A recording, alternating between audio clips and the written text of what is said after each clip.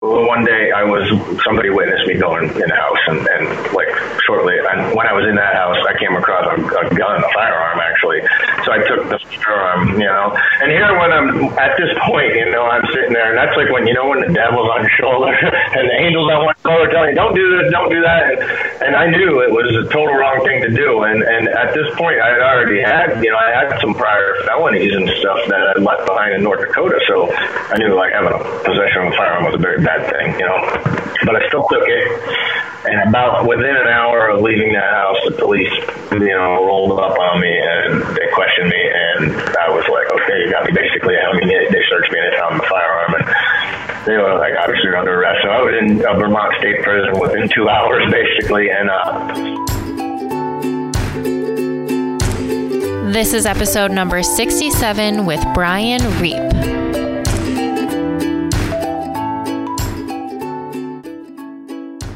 Welcome to Pursuing Health. I'm Julie Fouché, family medicine resident and former CrossFit Games athlete. Here, I bring to you information and inspiration from experts and everyday individuals for how to use lifestyle to maximize health. Thank you so much for joining me. Now let's get started with this week's episode. Hey there, welcome back to Pursuing Health. This episode coming up is a very powerful one. As you know, in every episode, I'm always asking you to send me stories of individuals who have used lifestyle to overcome serious health challenges. This particular story is one that comes from you.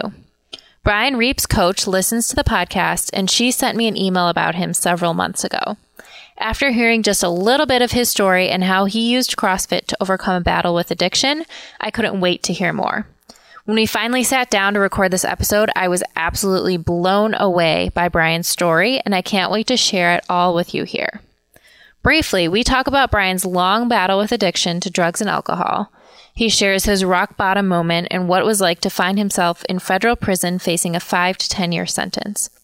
It was in prison that Brian began his road to sobriety, and CrossFit and physical activity played a huge role in his recovery and his eventual freedom with new purpose in life.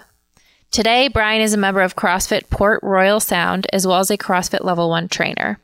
As a coach for Sobriety WOD, he leads free workouts at his affiliate for others in his community that are searching for sobriety. Brian's story is very real, very unique, and it gives a strong sense of hope to others in this battle with addiction, so I hope you enjoy it. A few quick reminders before we get started. First, if you're enjoying the podcast, please head over to iTunes to subscribe and consider giving it a rating.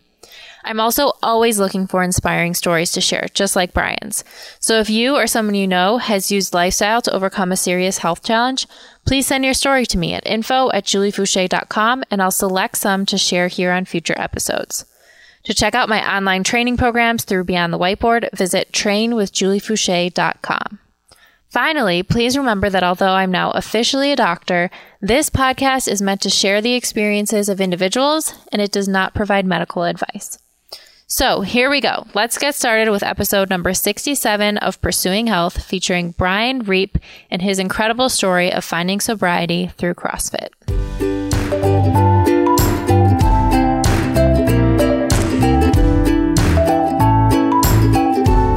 So welcome to Pursuing Health. I'm here with Brian Reap, who I'm very excited to talk to. I actually heard about his story through his coach, Allison Cadmus, who reached out to me and told me about, what an amazing story he has and how hard of a worker he is and what an impact he's had on the people in the gym. So I'm very excited to dig into that story. So welcome to the podcast. Thank you.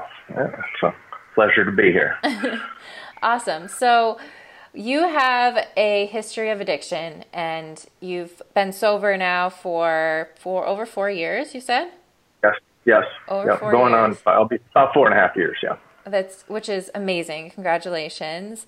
Thank you. And CrossFit now is a big part of your life. And so I want to start at the beginning and kind of hear the background of your story and then how it's evolved into where you are today. So maybe we could just start off with what your life was like growing up and then what eventually led you into your addiction. Certainly, yeah. I grew up in northeastern Pennsylvania, and I I grew up in a pretty large family. I had 4 older brothers and an older sister, and I was very athletic. I was a big runner in high school, a state champion, and I also was a competitive freestyle skier. Wow. Through the 80s and early to mid 90s, I skied freestyle, and I was pretty good. I was top 19th in the nation in 1990. That's amazing. I was pretty serious about my athletic abilities and my skiing for one. I definitely wanted to pursue a career in skiing, but when I got injured once skiing, and when I sustained that injury, I kind of started using alcohol and pot as a crutch, and then it was also kind of a thing in high school. Obviously, other people did it, and I kind of, I had older brothers, and they all kind of did the same thing, So growing up, I kind of was around that. I thought it was a cool thing to do, but I also thought I had control of it and stuff. But as I got into college and stuff, it just got worse. It excelled. I treated partying like it was part of college and stuff, but I had an addictive personality. I had one of my older brothers had a very bad addiction, and my father was an alcoholic. Okay. But I really wasn't aware of how bad that stuff was when I started to use, and I wasn't aware of my dad's alcoholism. How bad it was. He passed away when I was at a young age, so. So I later found out more about that, and it's something that runs. I mean, it's such a strong family history component of addiction. So exactly, yeah. And I think I was born in 1971, so in the mid 80s, I was using marijuana and I was drinking alcohol, as a young teenager. And back then, I don't think people were as aware of it as they are now, Right. And I don't think they're aware of the genetics in their family either. As now it's like, I have 2 children, and I'm like very conscious of them not wanting to go down that road, and right. to keep them on the right track. But yeah, I didn't have any control. Obviously, I didn't have any business using drugs or alcohol, and I didn't look at the seriousness of it. And when I went through college, I was successful. I went to college for horticulture, and I still skied competitively in my beginning college years, but I was using a lot of marijuana, and I was my brother. We were all big Grateful Dead, and so we did a lot of Grateful Dead concerts, and that that whole culture and era was a big part of my life then. Okay. But yeah, that really blew up on me, and then, like I said, I sustained an injury skiing, and I didn't really go back to competitive skiing, and I started using more drugs and alcohol, and I had a lot of resentment, I think, towards the fact that I didn't know how bad of an alcoholic my father was. My mom kind of kept that stuff a secret from me. It wasn't that she kept it a secret. I think she was just, I said back then, I don't think people were forward about that stuff, right. So, something that's hard to talk about with your kids, I'm sure, especially, with him passing away when you were younger. Yeah. So, but, as I got through college, I was in and out of trouble several times. I got caught with excessive amounts of marijuana dealing, and I somehow got off of some of these cases for like illegal search and seizure in certain instances. But, I never recognized those experiences as a sign. Hey, maybe you should stop doing this. You should change your life. And I just kept going down that road, really. I mean, addiction had a bad hold on me, and, before I started getting heavily into cocaine and heroin. I was doing any drug, basically, that was put in front of me, I would try it. And I usually liked it, and I usually did a lot of it, It was... whatever you could get your hands on. Yeah, pretty much. And so I would go through bouts, too. I went through bouts with cocaine for a long time. Then I was into heroin, and I was into both because, you want to do the up and the down and that. But, eventually, I was all through from my mid-20s, probably through my 30s. And I met my now ex-wife in Denver, Colorado, when I was about 38. And she was into drugs a little bit, and we partied, but we decided we were going to straighten our lives out, and we moved back east together. And I worked with my brother in Vermont and doing carpentry, and I got pretty straight. We had our daughter, and I stayed pretty sober at that point. Aside from, I still drank beer and I still smoked pot, but I thought that was sober. I was like, oh, I'm good. I can manage my life. Right. Yeah. Much different than what your life had looked like previously. So a big improvement. Yeah, big improvement. But, I still was a far cry from, being sober and thinking, right. I was fooling myself. I wasn't fooling, I had a lot of denial, so.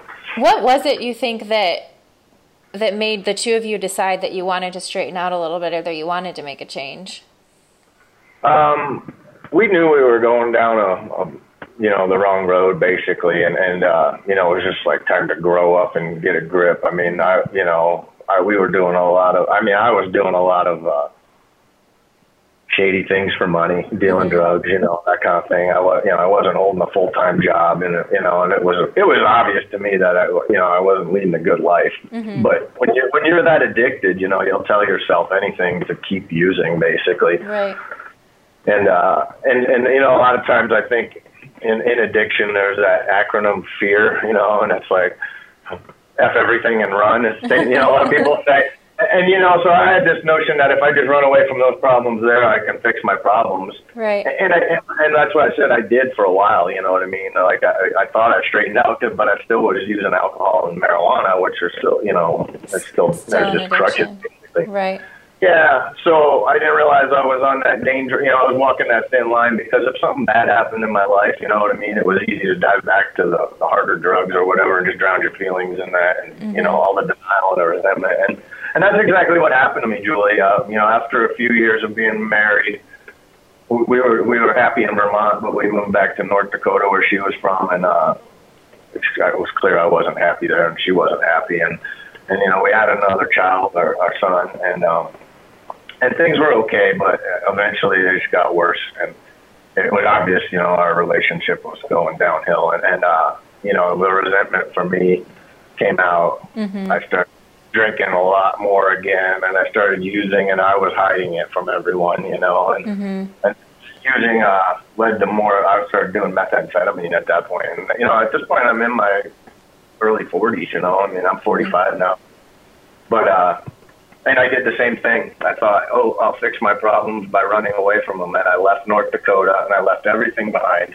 And I went back to Vermont again. Okay. And I that was your safe place. Yeah. And, but, it was clear that my brother, like, even though he kind of was like, yes, come back when I got there, I don't think really, deep down he wanted he knew I had issues, and he wanted to help, but I didn't want help. And, I was back in Vermont for the second time, trying to save myself. And like I said, I was living with my brother and his wife, and it was apparent that I had issues, and it was kind of obvious they wanted to help, but like I said, I didn't want help, and I started feeling like I was a nuisance to them. So I started staying with a friend, and I was doing some work on his house, but like that ran short. And when he was gone during the day, what I was doing, this is where I just spiraled downhill very fast at this point. I was going around his neighborhood, going in houses and taking pills. Mm-hmm. I was like, I'll just go in the neighbor's house, they're not home, and take pills out of the medicine cabinet. And then I would just walk around and I was just doing a lot of opiate pills, whatever I could find, basically. And I was smoking a lot of pot and drinking, and I was just miserable. I was in denial about my divorce, the way my wife and I got along, the things I did to her, the things she did to me, all of that was, and the way I was feeling with my brother. Mm-hmm. And so anyway, one day somebody witnessed me going in the house, and like shortly, and when I was in that house, I came across a gun, a firearm actually.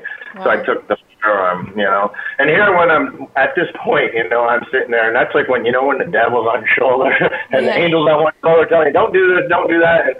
And I knew it was a total wrong thing to do. And at this point, I had already had, I had some prior felonies and stuff that I left behind in North Dakota. So I knew like having a possession of a firearm was a very bad thing, Yeah. But I still took it.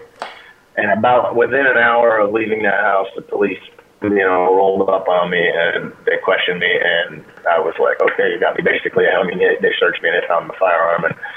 they were like obviously under arrest. So I was in a Vermont state prison within 2 hours basically. And, that's where I was like, oh my God, you know, at this point, you know, I was like, how fast your life can spiral, you know, downhill, and you can hit rock bottom. And that's when, you know, like I said, I had all those prior experiences where I got in and out of trouble, and I was thinking then, you know, oh, these were signs that I should have listened to, you know, and I didn't. And when I got in prison for the first few months, I had this notion I was going to get out on like some kind of drug court release, and, you know, have just a court-appointed lawyer. But shortly after, about 3 months into it, she had called me and said, you're being federally indicted for the possession of the firearm because you already had a prior felony, and that's federal crime. So I'm like, oof. So at that point, you know, my mother helped me get a federal attorney. And what does that mean? Is that a certain time sentence, or what did that mean at that time? I mean, you could get 5 to 10. Yeah, I was looking at 5 to 10 years. Wow. Yeah, in prison. Oh, yeah.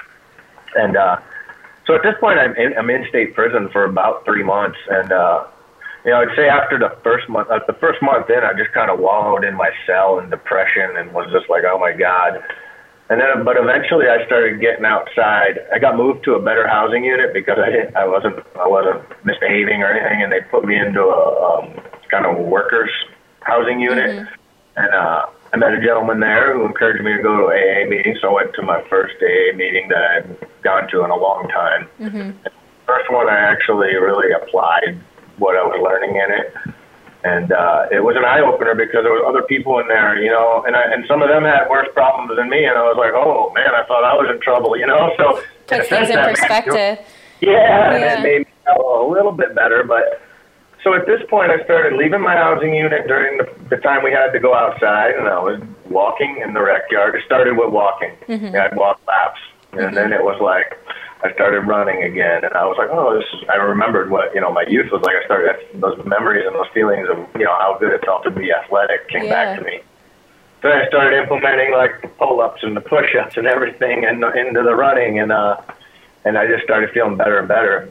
And I got a job cleaning the booking office, and the guards at this state prison were very helpful. It wasn't a horrible place. They really encouraged you to do better. And I started going to the library and teaching some English to some of the Colombian people that were there, and you know, and it felt really good because I started helping people, and it was helping me. That's when the 12 steps of AA started coming into play. I started really reading the big book, and I read a book called Living Sober, and all of it just started making so much sense. You know, every chapter of the big book, it was like, there I am. The funny thing was, I remember when I first finished the big book, I ran to the phone and I called my mom and I said, oh my God, I'm an alcoholic and a drug addict. And she was like, I can't believe it. I'm so happy you say that. You know?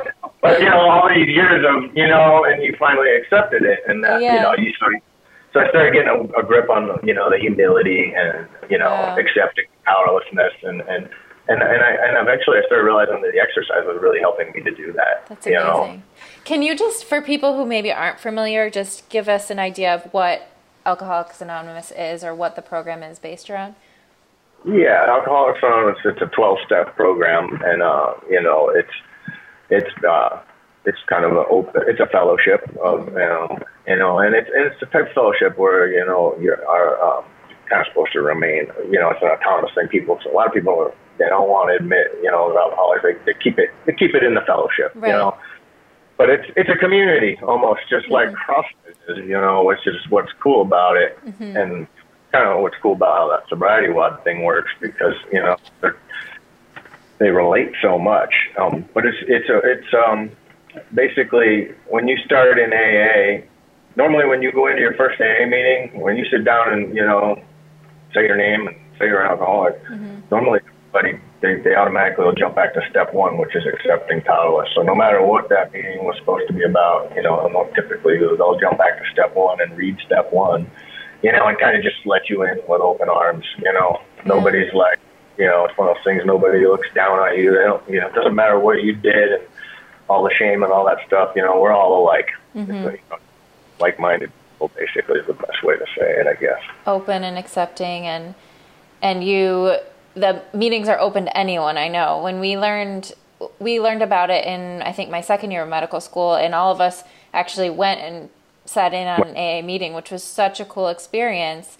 But I agree. I think when I was learning about the 12 steps and learning about some of the principles, I did keep going back to CrossFit and thinking about how similar they are in so many ways. So I do want to get back to that, but take us then to from this point. How did you progress from this point where you're starting with AA, you're starting to give back by teaching, and you're doing more physical activity, and then where did things go from there? Well, then shortly after that, the U.S. Marshals showed up at that state prison, and they basically take you to federal prison, you know. Oh. I still wasn't sentenced yet, so they took me to a federal prison of FCI Raybrook, which is the old Olympic training compound from Lake Placid. Wow. And after the Olympics, they turned that into a federal prison. And it's up there set in the mountains, you know, and so they housed me there, and I waited I think I stayed there almost 6 months while I waited sentencing. And they had a big recreation yard and indoor and outdoor weightlifting, and, you know, there was a lot of recreation available. And there was, you know, the AA was harder to do there. When I got into federal prison, some of that stuff was harder because you're just in a bigger prison, and you know, they try to offer more, but there's a lot more riff-raff. They can't do some of that stuff. And it was so, I mean, when it was available, I would jump on it, but there wasn't always a weekly meeting to go to. Okay. So at that point, I was honing in on my books, my big. And but when I got to that prison, I really started turning on the fitness. I started weightlifting. Obviously, I wasn't doing any Olympic weightlifting. All the barbells had were attached to cables, you know. And we had dumbbells and stuff, but it was a lot more just isolation movement, you know, like your typical weightlifting, that, you know, bench press, and, you know, we did some squatting and stuff like that. But so I was doing that, and I was implementing a lot of running. So I would do a lot of, and at this point I hadn't ever really seen CrossFit. I'd looked at it, maybe a few Men's Health magazines and stuff, but I was a big runner, so I was running, and I would stop at the weight pit and do pull-ups, you know, and then I'd stop at one of the picnic tables to hook my feet under and do sit-ups, and all these people were you know, a lot of these guys were wow, because they just lift weights, or, you know, just lifting, you know, and they're just, you know, so they were whoa, man, you're you know, you're a fast runner, this and that, and some people would be oh, we want to try and work out with you, so it was really cool. I started making friends that way, and when you're in prison, it's not easy to make friends, you know, it's kind of scary, but I started making, most of the best people I met were in the weight pit, you know, amazing. And they were you know, your own making up your own CrossFit workouts before you even knew. Yeah. That's so cool. And it was then, though, at that prison, I walked in my housing unit one day after working out, and I just must have been, it was probably 2012. CrossFit games were on TV. Oh, really? It might have been the 2011 rerun, but, you know, it was on ESPN, and I walked in my housing unit, and I remember seeing, all you guys were Rick Froning, and I watched the women, and I was oh, wow, I got to try this stuff. And so I started going down in the rec yard and implementing, you know, I was trying to do, a dumbbell snatch and stuff, you know, whatever I could. But, I didn't know how to do a kipping pull-up or any of that stuff, but I was trying.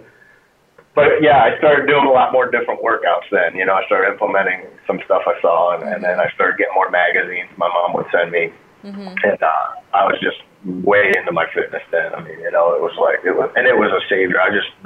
The better I felt, you know, the better I felt. And the hard part was the nutrition, and there you don't get fed a lot. But it sounds like it gave you a good new goal or something to focus on that was a positive thing.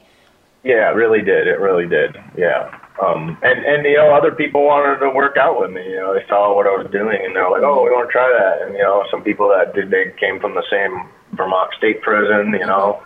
You know, so even though you're in prison, you know, you meet people, and everybody just makes mistakes. So I met a lot of good people, you know, and you hope the best for them, because normally I've never seen any of them again, obviously. But yeah, so that was my prison thing got worse, because when I finally got sentenced, you know, I had to put in a recommendation to be brought to South Carolina, to a prison in South Carolina. Okay. FCI Estille, I think that's what it is. But anyway, the feds ship me all over the country. I spent months traveling around from prison to prison. You're basically just on a lockdown deal. So not much exercise aside from walking laps in your housing unit, push-ups, body weight stuff. Mm-hmm. Not much food, not much contact with the outside world, really. Wow. Pretty rough 5 months. And then when I finally made it to South Carolina, I was they gave me camp custody because I wasn't a violent offender or anything. So, okay.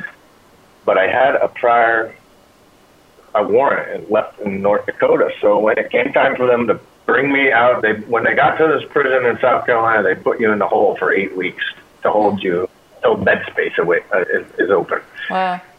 After that 8 weeks, the gentleman told me, well, we can't let you out because you have this prior, warrant, and they basically risk of flight. And at this point, I think I had like 5 months left in my sentence, Wow. So, yeah. So anyway, I should jump back. I did end up getting sentenced to 2.5 years. Okay. Thankfully. Okay. Yes. The judge, my lawyer was really good. I wrote a very good letter to the judge, and I spoke of all the fitness and the AA and how good it made me feel. And honestly, Julie, I don't know when I had felt that good. It was in prison that I came to a point where my body was fit. I hadn't felt that good in so long. And I told the judge that, and she said, whoa, for you to say that in the position you're in is impressive, And she's like, and I honestly believe, like you said, if you can stay sober, that you could, be a functioning human in society, and, you deserve a second chance. And wow. That's why I'm going to give you 2 years. And honestly, I had tears in my eyes when she sentenced me. And, and the fact that she read my letter and took it into consideration and said that stuff meant so much, and it was, and with AA, it became, that spiritual part of my life came back too. I didn't have a strong spiritual background, and I didn't have a belief in a God or higher power or anything, and AA gave me that. Mm-hmm. And fitness and CrossFit just reinforces it for me, really, Absolutely. That's amazing that almost through fitness you were able to demonstrate kind of your commitment and your intentions to actually be committed to staying sober, and that had such an impact on the judge. That's so cool. Yeah, that's it. Yeah, it's amazing that, what I mean? Yeah. I'm so lucky, that I think of all the places I could be right now if I didn't. And honestly, I think maybe that was what was meant for me. Prison was basically, like I said, I didn't take any of those those past experiences, like when I got arrested with all the marijuana and I got off. It wasn't like I took it as a sign from God, like, hey, that was your chance. It's time to straighten up and fly right. And so maybe it was like, okay, well, here, you're going to learn your lesson this time. And if you don't, then, that's it. You know what I mean? This was your wake up, this is what it took for you. And I guess people kind of talk about their rock bottom, but it sounds like that was your rock bottom point, and then what it took for you to actually accept it and realize that you wanted to change. Yeah. And I have to say, that's what's so great about being a part of this new program, the Sobriety Watch thing, which I know we're going to jump into at some point, but and when you asked about AA is a fellowship of, we're all there to help each other, but it's not like, when you're in AA, you might have experienced it, but, when someone says, oh, I'm having a problem with this or that, nobody ever comes out and goes, well, you need to do this, we just share our story, well, this is what happened, and you share it in a way that, it might relate to them, and they get whatever they get out of it, and you get what you get for helping. Yeah. You hope that helps them, but there's no there's no fingers pointed, there's no delegating authority. If you look at the 12 traditions of Alcoholics Anonymous, they fall hand in hand to how that fellowship works and why it is like it is, and why it is so successful. I mean, it's been around since I think 1935 it was. I think that they started. A long time. So, yeah. That's amazing. So then, once you finally were out, did you immediately go find a CrossFit gym, or how did you start doing CrossFit after in an affiliate? Once I was out, I got a job. My sister. That would be an important first step before the CrossFit gym. Very thankful. My sister, she's been down here in South Carolina a long time, and she worked at a resort club community, and she was assistant general manager. So I have a background in carpentry, and I've been a builder and all that. So she got me a job on the facilities maintenance crew. Awesome. And I met a woman who worked at our sports complex who was a new coach there. But when I met her, the head person there told me she was a CrossFit coach, and I said, I was like, I'm just thinking about joining the gym, and she said, right down the road, CrossFit Port Royal Sound, and I was looking in this other town, and I didn't even know this place was 10 minutes down the road from where I live. So that weekend I came over here. I called Barry Pepper, the owner, and I came in here on a Saturday. He's like, it's a free class, first workout, and it was the Filthy 50. Oh, man. I came in, I was in good shape, but I went, we all know it. And that workout just wrecked me, but I was like, all right, where do I sign up? And that was 3 years ago. So, wow. Yeah, and this past, and I've made incredible, my fitness has just been great. I've made incredible gains with the weightlifting, and because when I came in, like I said, when I didn't have any experience with Olympic weightlifting, so, but all my gymnastic skills have excelled incredibly. But I put I put a lot of time into it. I want to learn these things, and there's great people here, great coaches. So it's been a great thing for me. And, that's kind of how I got into the sobriety WOD thing. I attend more AA meetings now as much as I can. Tell us about sobriety WOD. And I don't know if anyone is familiar with it that's listening, but how did you find out about it? How did it come about? How does it work? I found out about it through my box owner, Barry Pepper, is a part of Two Brain Business Group, which I'm sure a lot of y'all heard of. And, anyway, a gentleman named Josh Trahan, who's out of Louisiana, he owns, I think, CrossFit Bow Bridge, I think it's called. I forget what, that's Lafayette maybe. Anyway, he owns a few gyms, and he's a level 3 CrossFit trainer. He's part of that business group, and he'd been talking about sobriety WOD, and Barry, thought of me, and just probably over a year ago, Barry mentioned it to me. He's like, yes, guys, let's put this into play. I think, you should. So then just about maybe a little less than 6 months ago, Josh, we had a little retreat. We got together in Louisiana, me and a gentleman from a gym in California called CrossFit Proper. I think she's part of the Two Brain Business Group. Some people from CrossFit Torsion in Ohio, CrossFit Port Orange. I'm trying to give everybody at least.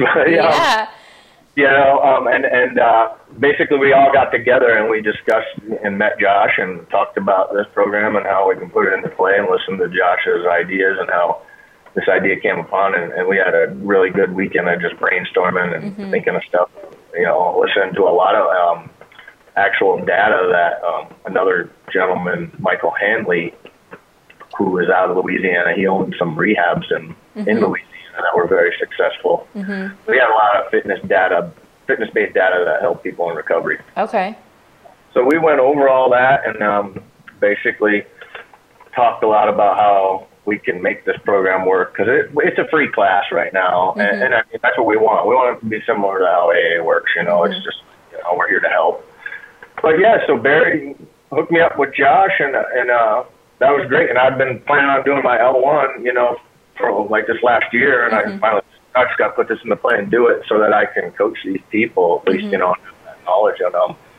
But I've been doing the class for about 5 weeks here at our gym every Sunday at 9 a.m. Okay. I know that Josh is doing it at his gym, and the people in Ohio started doing it. So there's only a handful of gyms doing it, but what it is it's a fellowship similar to AA, and we do lessons on repetition and how repetition in CrossFit relates to repetition and recovery, because you can really never stop going through the 12 steps. You can find an insight every time. Absolutely, yeah. So many times now, and I always find insight. And, so we relate stuff like that. And so a typical class we try to do in about an hour, but my classes have been kind of small. But so I'll run them about an hour and a half and open up for more discussion and stuff. But the amazing thing is what I'll do is we'll talk about the topic, and then after a little while we'll do a warm-up, and then we'll do a little bit more discussion. You see when they do the warm-up, their eyes light up, and the discussion, and just, the endorphin working and all that, and it comes out, and the people are just happy, and they're like, whoa, you know. The discussion gets better and deeper. Yeah. I mean, people are really thinking, and like, you know, and their input's great, because I mean, you know, I love my AA meetings, but when I sit in them, sometimes it's like I chair a lot of them, and I try to throw out some really good topics. You know, I try to dig deep, so you know, that'll relate to whatever we're reading in one of the AA books, but sometimes you get to that dead point in the meeting where no one speaks, you know, and there's like 10 minutes of silence, and I'm like, we need to do some burpees or something. So I see you know, it's almost like, you know, you're fueling the discussion through exercise, and, you know, people just get open-minded. They're not afraid to, you know, to share and to talk, and, you know. So, and I like that, you know, I mean, that's the best thing you can do is, you know, I mean, even if it doesn't relate to the topic at hand, you know, we're not, you know, we're here to help you feel better, you know. That's amazing. So is it the same? Is there a topic or discussion that's the same at all these gyms across the country that you're talking about, or do you individually pick the topics based on your class and your community? Josh has been providing us the topics. Okay. And he does have a website now, sobrietywod.org. Okay. I believe it's active, and our gyms are, you know, mentioned on there as places to find Sobriety WOD. Mm-hmm. You know, I know we're working towards having some kind of programming available. So say, like, your gym wanted to provide Sobriety WOD, you know, there would be a program where, whether you use Wodifiers, implant, or anything like that, you know, it's up there. Someone could come sign in on the whiteboard, and the program for the day will be there. And, you know, I'd like to see it so that, okay, the topic of today is, you know, we're going to talk about step 1 and how it relates to CrossFit, you know. Absolutely. And that brief, you know, summary of like, okay, this is the topic. So that way people, you know, they're coming in, they're going to look and they'll be like, oh, I can think about, you know, what they want to share and, you know, how, but then, you know, and sometimes I make up the workout, but lately Josh has been providing one, but he's flexible with us doing, you know, and obviously scaling was one of our topics in one of the meetings. Sure. And, you know, and we're doing a lot of scaling because some of these people are coming in and, you know, haven't worked out if they, you know, if ever, you know. Right. Oh, yeah. That's amazing. How do people usually find out about it? Is it something that you would talk about in your AA meetings, or how do they get involved? That's what I've been mentioning it in my AA meetings. Okay. I've been trying to get around to a few more. Like, I recently put in my notice at my job, and I'm going to start working for myself because I get enough work that. So I'm hoping to have more flexible schedules so I can help get this program growing more. Okay. So yeah, I'm going to start getting around to a few more meetings, but I'm also planning on going. When I was released from prison, I had to do intensive outpatient therapy, and I'm going to go talk to my counselors from that. Because there's a lot of younger kids there, and I would like to help them because they're the ones I think. You know, a lot of people I've been working with in AA, they've been sober for a while. They've been in recovery. They've got a grip on they're just not into fitness really as much as I am. I mean, some of them that come now are like, this is great. How can I get more of this? And ultimately, we're not here to be like, oh, we want to get financial gain. We want you to join our gym. But like a good example was last week's lesson was living your life on a program. And the cool thing was that I was able to relate so much of it to what I learned in the L1. To the gentleman that was there, and he's the one guy that's here every week. He is like my go-to guy. And I really, after we did the workout, you know, I said, have you considered joining CrossFit? I mean, you know, this number one. But every day when he leaves, he's like, what can I do during the week? And I'm like, well, this is a free time. You know, I can't sit and like program a schedule for you. I certainly can help you, and I can show you how to take the workouts you've learned and maybe mix them up and do other stuff.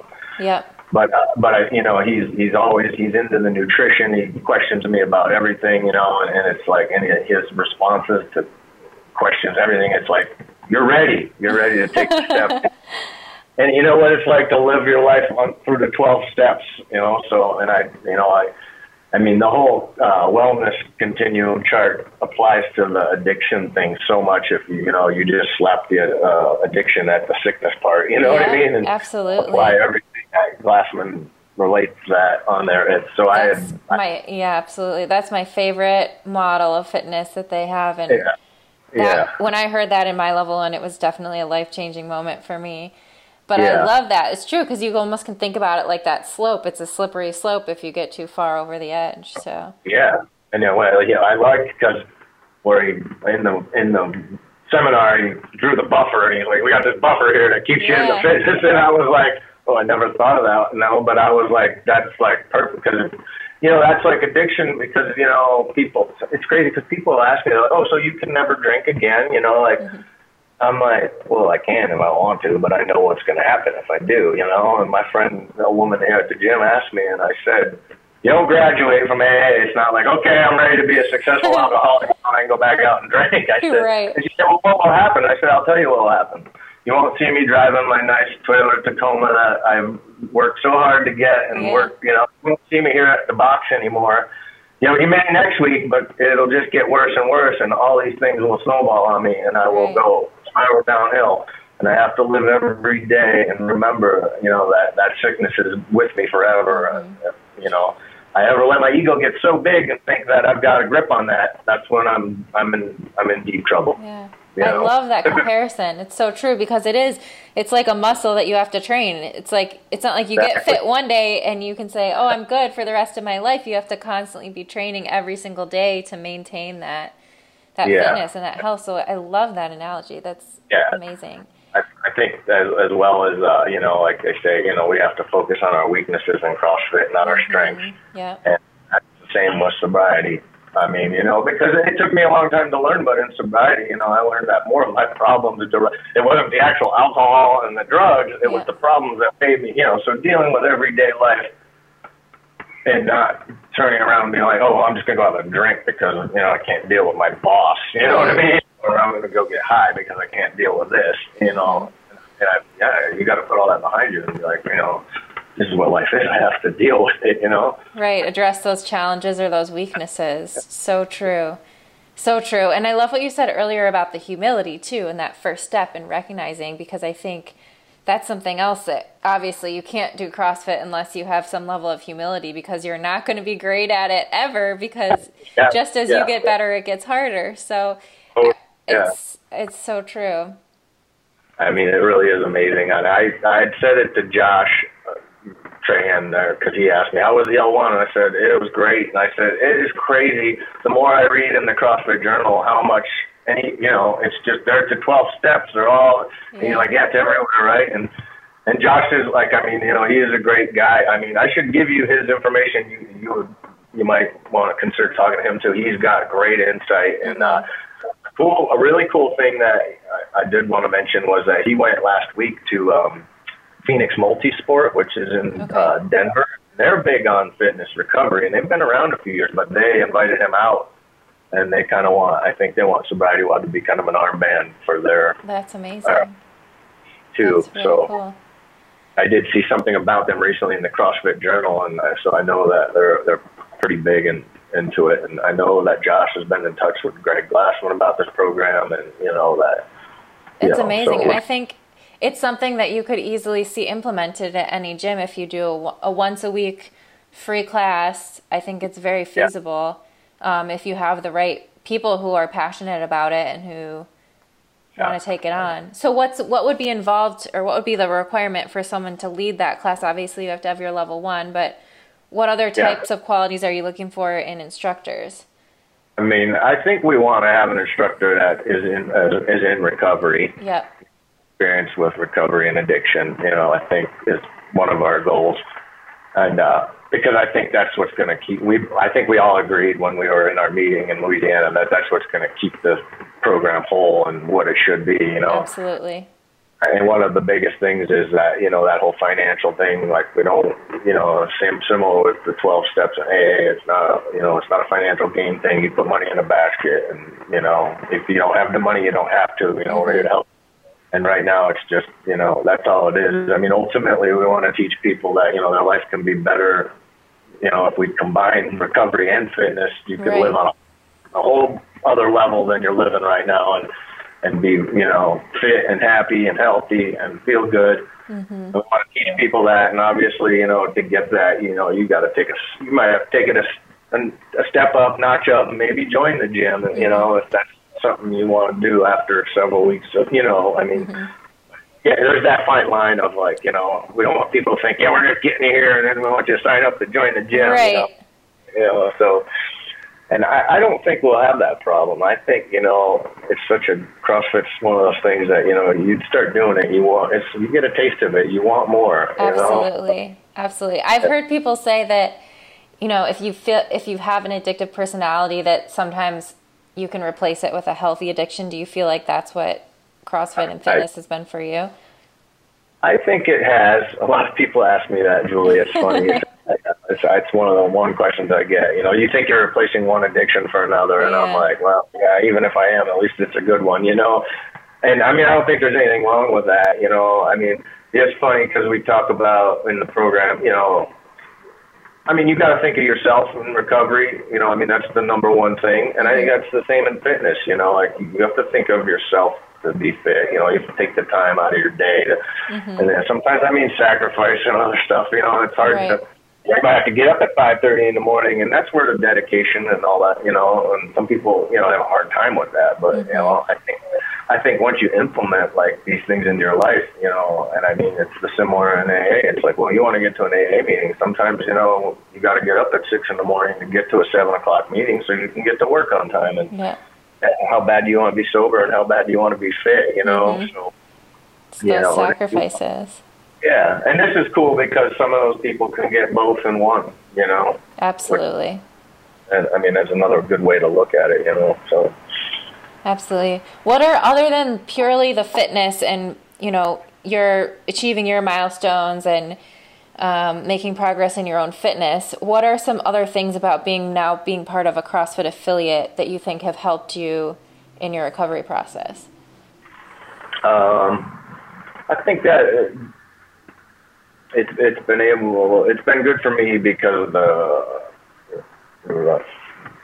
fitness gains have kind of helped me lead by example. But when I came in here, I didn't hide my story. I immediately told Barry, the owner, I'm a recovering addict and this and that. And I told my whole story. But I shared that with everyone. Barry actually did a podcast with our, through our gym. And then a lot of people who didn't know that about me, when they heard that, they were like, oh my God, So, and I try to encourage, I post the sobriety WOD thing to remind people about it. I think it's a lot of people just are inspired by it, that I've overcome that addiction, and that makes me feel good, but and just being able to help really, and especially now because it's not like I don't really coach any classes yet except for sobriety WOD. Like I literally just did my L1, but I am able to point some advice out to some of those people, and just I just like to be able to. I think to be able to help people is I think it's kind of my calling, the whole addiction. I think so. I'm just like, I think I should be helping people with addiction. That should be my thing. All my life, I'm like, should I be doing this? Should I be doing that? I was a carpenter, I was a competitive skier. I got a degree in horticulture. I've never really attached to one thing and felt as passionate about it as I do with the fitness recovery thing. Absolutely. And you're, I think, uniquely qualified in order to be able to do that, just because you've lived it and you've experienced it. And you've overcome it. And so many people don't get that second chance or aren't able to overcome it. And so seeing what's possible, I think, has such an impact alone and sharing your story. So I really appreciate you sharing it. Yeah. That's definitely a good way to look at it too. Just, seeing what I've overcome. And like I said, I know where I could have, I know where I could be, or, I was where I could be, prison, but it could be worse, I've had a lot of friends that, have OD'd and not made it out of that whole rat race. And, that's a terrible way to live. So, so I'm very fortunate. Yeah. If there's anyone else who's listening, or if there's someone who maybe has a family member or a close friend who's in the throes of addiction, who maybe hasn't gotten to that rock bottom place, or maybe is in that rock bottom place, what advice would you give them, or what would you want to tell them? I would say I think the number one thing is to try to to go to a meeting. Mm-hmm. Go to a meeting. Just go. Yeah. And, and as like we know, going to a meeting, the hardest part is just walking in there and accepting powerlessness, And I think that key word is acceptance. Acceptance in, where you are and what you've become. Mm-hmm. Is the only way you're going to, make that first step into recovery, really. Mm-hmm. So, yeah. There's a lot of great books out there to read that, help me right off the bat. And those are mostly through the General Service Board of Alcoholics Anonymous, but that book I mentioned earlier, Living Sober. Living Sober, okay. Yeah, and then there's another book that is not the General Service. I think the author is Jim Rohr, but it's called Breathing Underwater. And it's an excellent book that relates the steps to life and, the spiritual side of things. And the other thing that's key is to go, not to go, it's kind of got to go into an AA meeting with an open mind, I guess, you can't go in there and thinking that people are going to shove God down your throat and this and that. Nobody's going to do that, so just go in with an open mind, if you want recovery that bad and if you apply those steps, it'll work. I personally have never been into a recovery center, like a 90-day treatment or anything. I was always one of those people that told myself, I don't need that. I can get sober on my own. And as I told you in the past, I'd get sober, and that didn't work out too good for me, So I don't know how.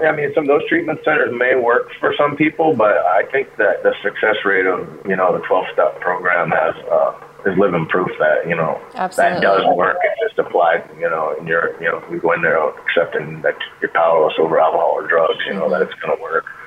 Whether it be AA or NA, they follow the same principles, the same tradition steps, So. Okay. But yeah. I think that's great. That's great advice. Yeah. And it is actually amazing now that you say that you never did do, for everything that you were involved with, that you never did do a intensive rehab.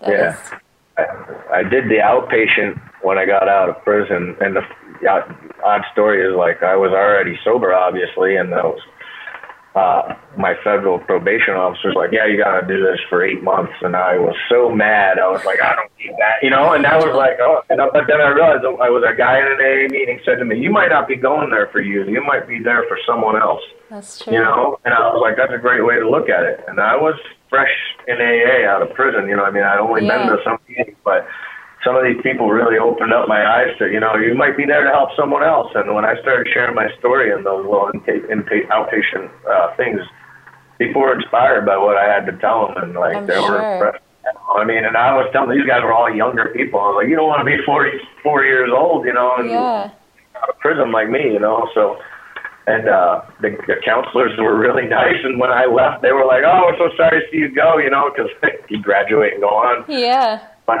they're the ones I want to go get in touch with now, though, too. About like I was saying about somebody. I want to see if I can't reach out to the younger people because absolutely try to let people know early on what's available to them and how they can connect. So that's amazing. Yeah. Very cool. Yeah. Well, thank you so much for sharing your story. This has been amazing, and I'm so excited to hear about Sobriety WOD and what you guys are doing. And I hope that if anyone is listening that has a gym or they have had a similar experience, that maybe they would look into hosting a Sobriety WOD at their gym. And that's at sobrietywod.org where they can get more information. I want to close the podcast with 3 questions I ask everyone. Okay. So the first one is 3 things that you do on a regular basis that have the biggest positive impact on your health. I do a weekly food prep. Nice. Sundays? Sundays, yes. Very good. What is your do you have go-to meals that you like to cook? Yes, I do. I usually do I do a lot of spaghetti squash with chicken. Or like a tomato puree and throw some like peppers and raisins kind of. I try to do stuff that's like not too complicated, obviously, because how overwhelming the food prep can get in. But that's one of my my definite, like I'll eat that twice a day sometimes. Yeah, that sounds delicious. And I'm really into I do the paleo pancakes with the bananas. They blend up the bananas and eggs, and that's definitely one of my favorites. And scrambled eggs, obviously, for the breakfast. Yeah. But yeah, those are my two go-to meals. And then Very good. I also do a lot of venison because I have a friend who runs a hunting club, so he provides me with it. So I try to do a lot of venison chips, stuff like that. Yeah. Sounds awesome. Yeah. Very cool. Okay, so meal prep? Yeah. I try to attend at least 2 AA meetings a week. Okay. I'm hoping to be able to open that up to more, like I said, now that I'm going to be working for myself. Mm-hmm. Obviously, I'm at the gym every day. Awesome. Yeah. Very good. Is there something that you're working on or something you think would have an impact that you haven't quite implemented yet? No, obviously I want to work more on my experience with CrossFit and like work towards my level 2. You know, I would like to, but yeah, I mean, mostly I'd like to focus on that sobriety WOD thing. Like I was saying, try to get it out to the younger generation. That's my next step. That I really want to that outpatient place, and I want to try to help those younger kids because, like I said, there are a lot of those that are forced into that court-appointed stuff, and they're not ready to get sober. But you know, I could see that step of like maybe a little fitness in their life might just push them beyond that, you know, and save them from doing that relapse thing, you know, which is just, you know, it's so easy for them when they're at that age. And it's absolutely, yeah. That would be great to see. Yeah. Awesome. Last question is, what does a healthy life look like to you? A healthy life looks like, I think that's a well-balanced life with fitness, nutrition for sure. You know, and I think that it also has to have some kind of, you know, spiritual well-being with it, you know. Absolutely. Keep, like, for me, it's, you know, that spiritual helps me keep my emotional and my, not just my physical, I need to keep my emotional self intact, you know, to stay healthy. So, right. Yeah. Amazing. Well, it sounds like you're living a very healthy life right now by that definition, and I'm so glad to see you living that life, and I really, really appreciate you for telling your story and being so open with us, and I hope that other people listening might learn a little bit more about Sobriety WOD and look at featuring it in their gym. Cool. I appreciate you having me on here. That was great. Awesome. Thank you. Thank you for tuning into this episode. I hope you drew as much inspiration from Brian's story as I did, and hopefully it gave you another perspective on addiction and the recovery process. If you know someone who may benefit from hearing Brian's story, please share this episode with them. You can also learn more about Sobriety WOD at www.sobrietywod.org. Even if you don't have firsthand experience with addiction like Brian, I think many of us can relate to experiencing a rock bottom moment or a low point in life. Sometimes it's these moments when we feel at our lowest that ultimately inspire change and allow us to become our best. Have you ever experienced a rock bottom or a low moment? How did it lead to a positive change in your life? Let me know in the comments below this post on my website, juliefoucher.com. To make sure you never miss an episode and to receive exclusive content from me, head to my website, juliefoucher.com, and subscribe to my email list. If you like what you heard, don't forget to subscribe and consider giving the podcast a 5-star rating on iTunes. Also, don't forget to share your stories. If you or someone you know has used lifestyle to overcome a serious health challenge, please send me an email at info@juliefoucher.com. I'll choose some of these inspiring stories to share here on future episodes. Don't forget you can train with me through Beyond the Whiteboard by visiting trainwithjuliefoucher.com. Thank you again so much for listening, and I'll catch you next time on Pursuing Health. Lately, I've been in search of the perfect non-dairy, non-artificial, non-sweetened coffee creamer. I love having my coffee in the morning, and I usually make cashew milk myself each week because I know it's fresh and it doesn't have any added ingredients.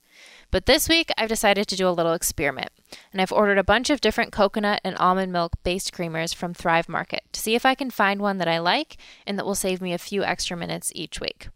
Have you tried out Thrive Market yet? They sell top organic and healthy products online at 25 to 50% off shipped straight to your door. As a sponsor of this episode of the podcast, Thrive Market is providing an amazing offer to all Pursuing Health listeners. If you go to www.thrivemarket.com/ph, you'll receive an additional 25% off your first purchase, plus free shipping and a free 30-day trial.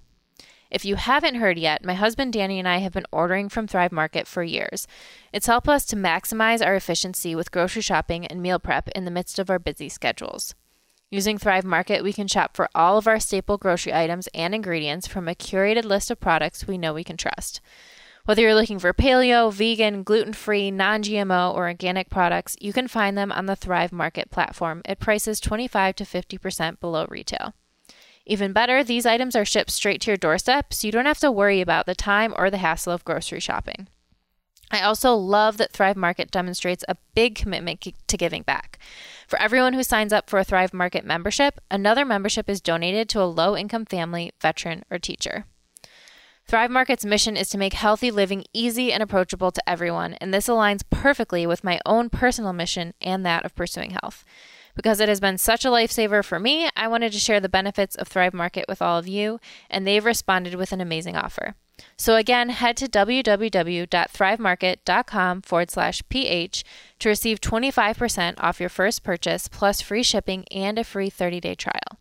Again, this is on top of their already 25 to 50% below retail prices. Hopefully you take advantage of this amazing offer and enjoy their service as much as I have. Once again, head to thrivemarket.com/ph to save on some of your favorite items for healthy living and help make a healthy lifestyle easy, affordable, and accessible for all. This episode is brought to you by Mobility WOD. Do you struggle to get into good positions in your training and workouts? Are your movement compensations causing you undue pain and grief? MWOD's belief is that every human being should be able to perform basic maintenance on themselves. For nearly 10 years, Mobility WOD has been the go-to for the world's best athletes and teams. Do you know what hundreds of Olympic and world-class athletes, professional teams in the NFL, MLB, basketball, hockey, rugby, and soccer, and dozens of universities all have in common? They use Mobility WOD to train and compete at their best.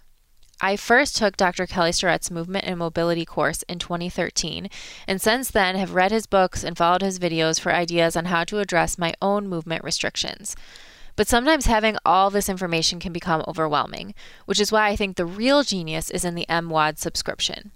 As part of this subscription, you have access to not only hundreds of hours of video content that can be filtered based on your specific questions, but also a daily 10-minute Mobility WOD video. You just log in and follow Kelly's instructions as if he is there coaching you in person for 10 minutes per day. You may pick up certain exercises that you wish to incorporate on a regular basis before or after your workouts.